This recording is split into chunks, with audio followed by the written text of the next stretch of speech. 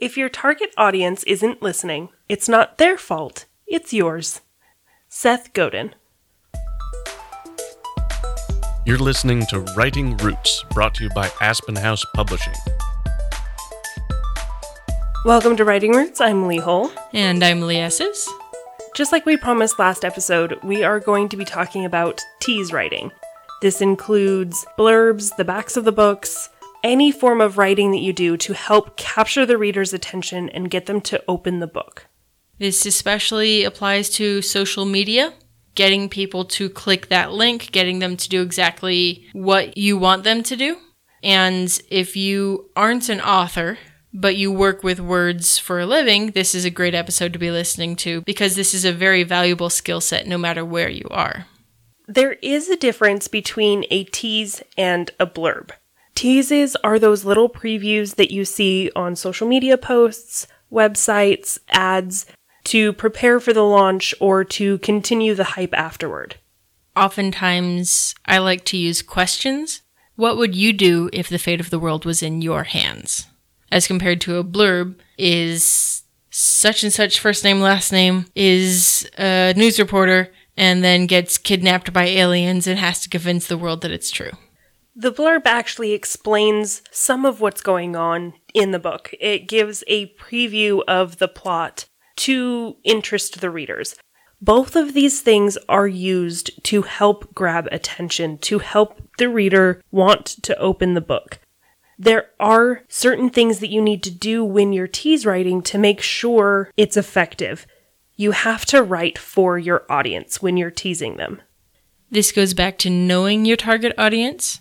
If you tease to the wrong type of people, the wrong type of people will be opening your book and you'll get terrible reviews and nobody's going to enjoy it because they wanted something that you couldn't deliver on.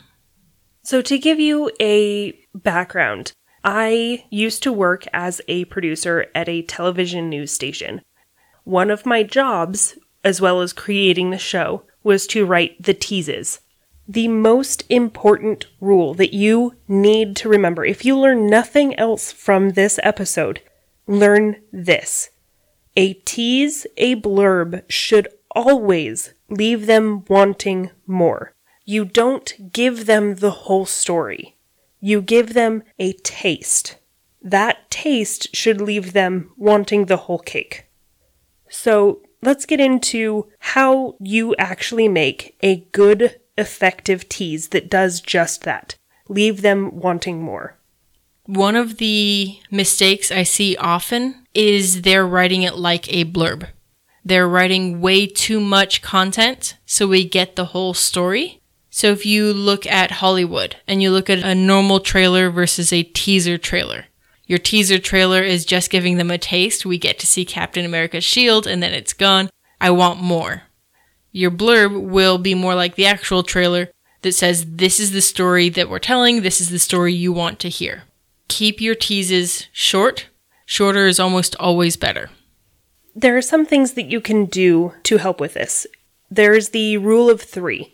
We've talked about this before. This is used in storytelling, this is used in design. The rule of 3 is so important everywhere. You can use it in teases as well.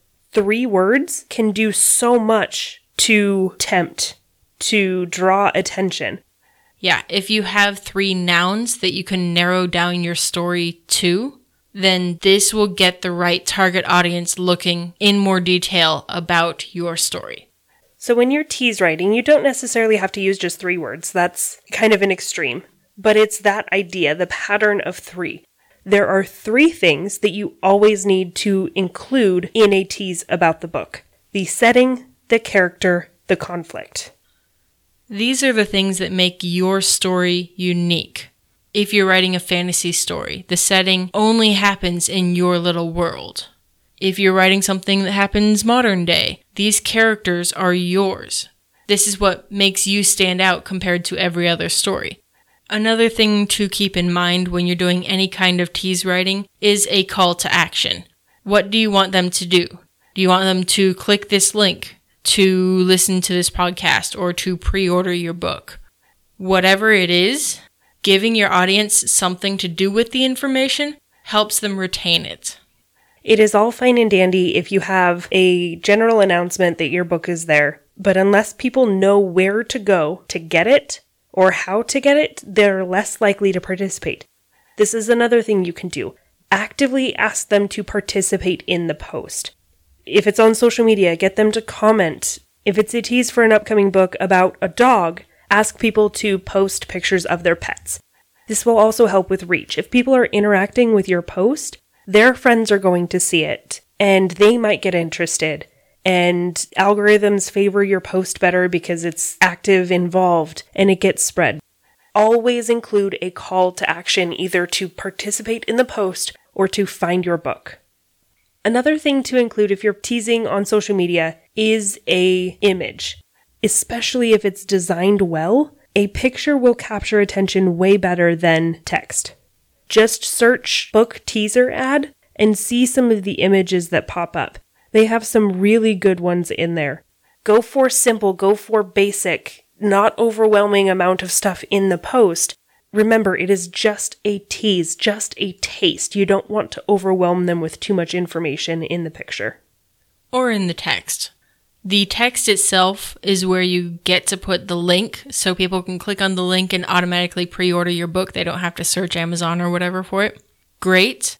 Make sure your text is as minimal as possible. I would say no more than 50, 75 words tops.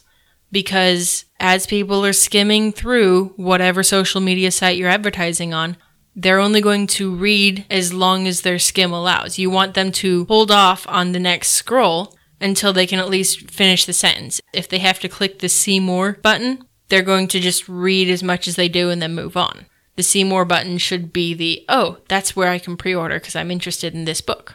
This again goes back to the rule of 3.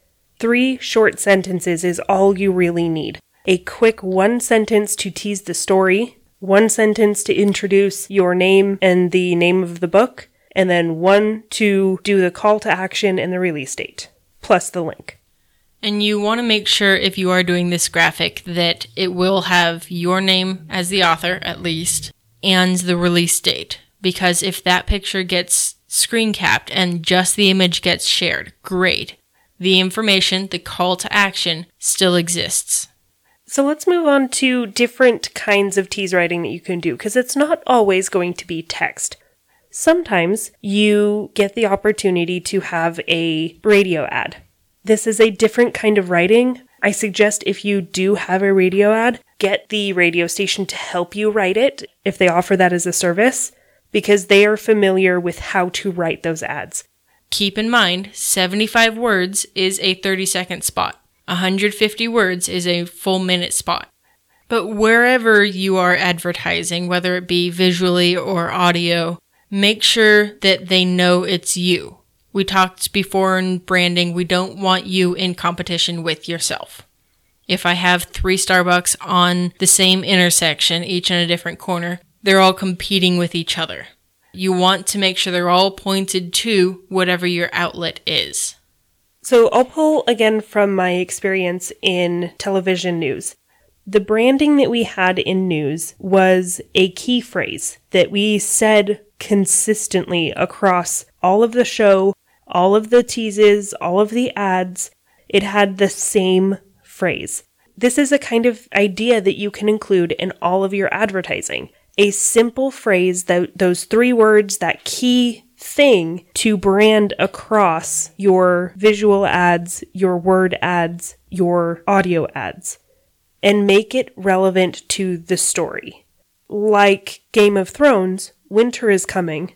That's a really good branding opportunity for them to tease future episodes or future books, because it encapsulates the idea of more is to come, but very branded because it was a phrase in the book.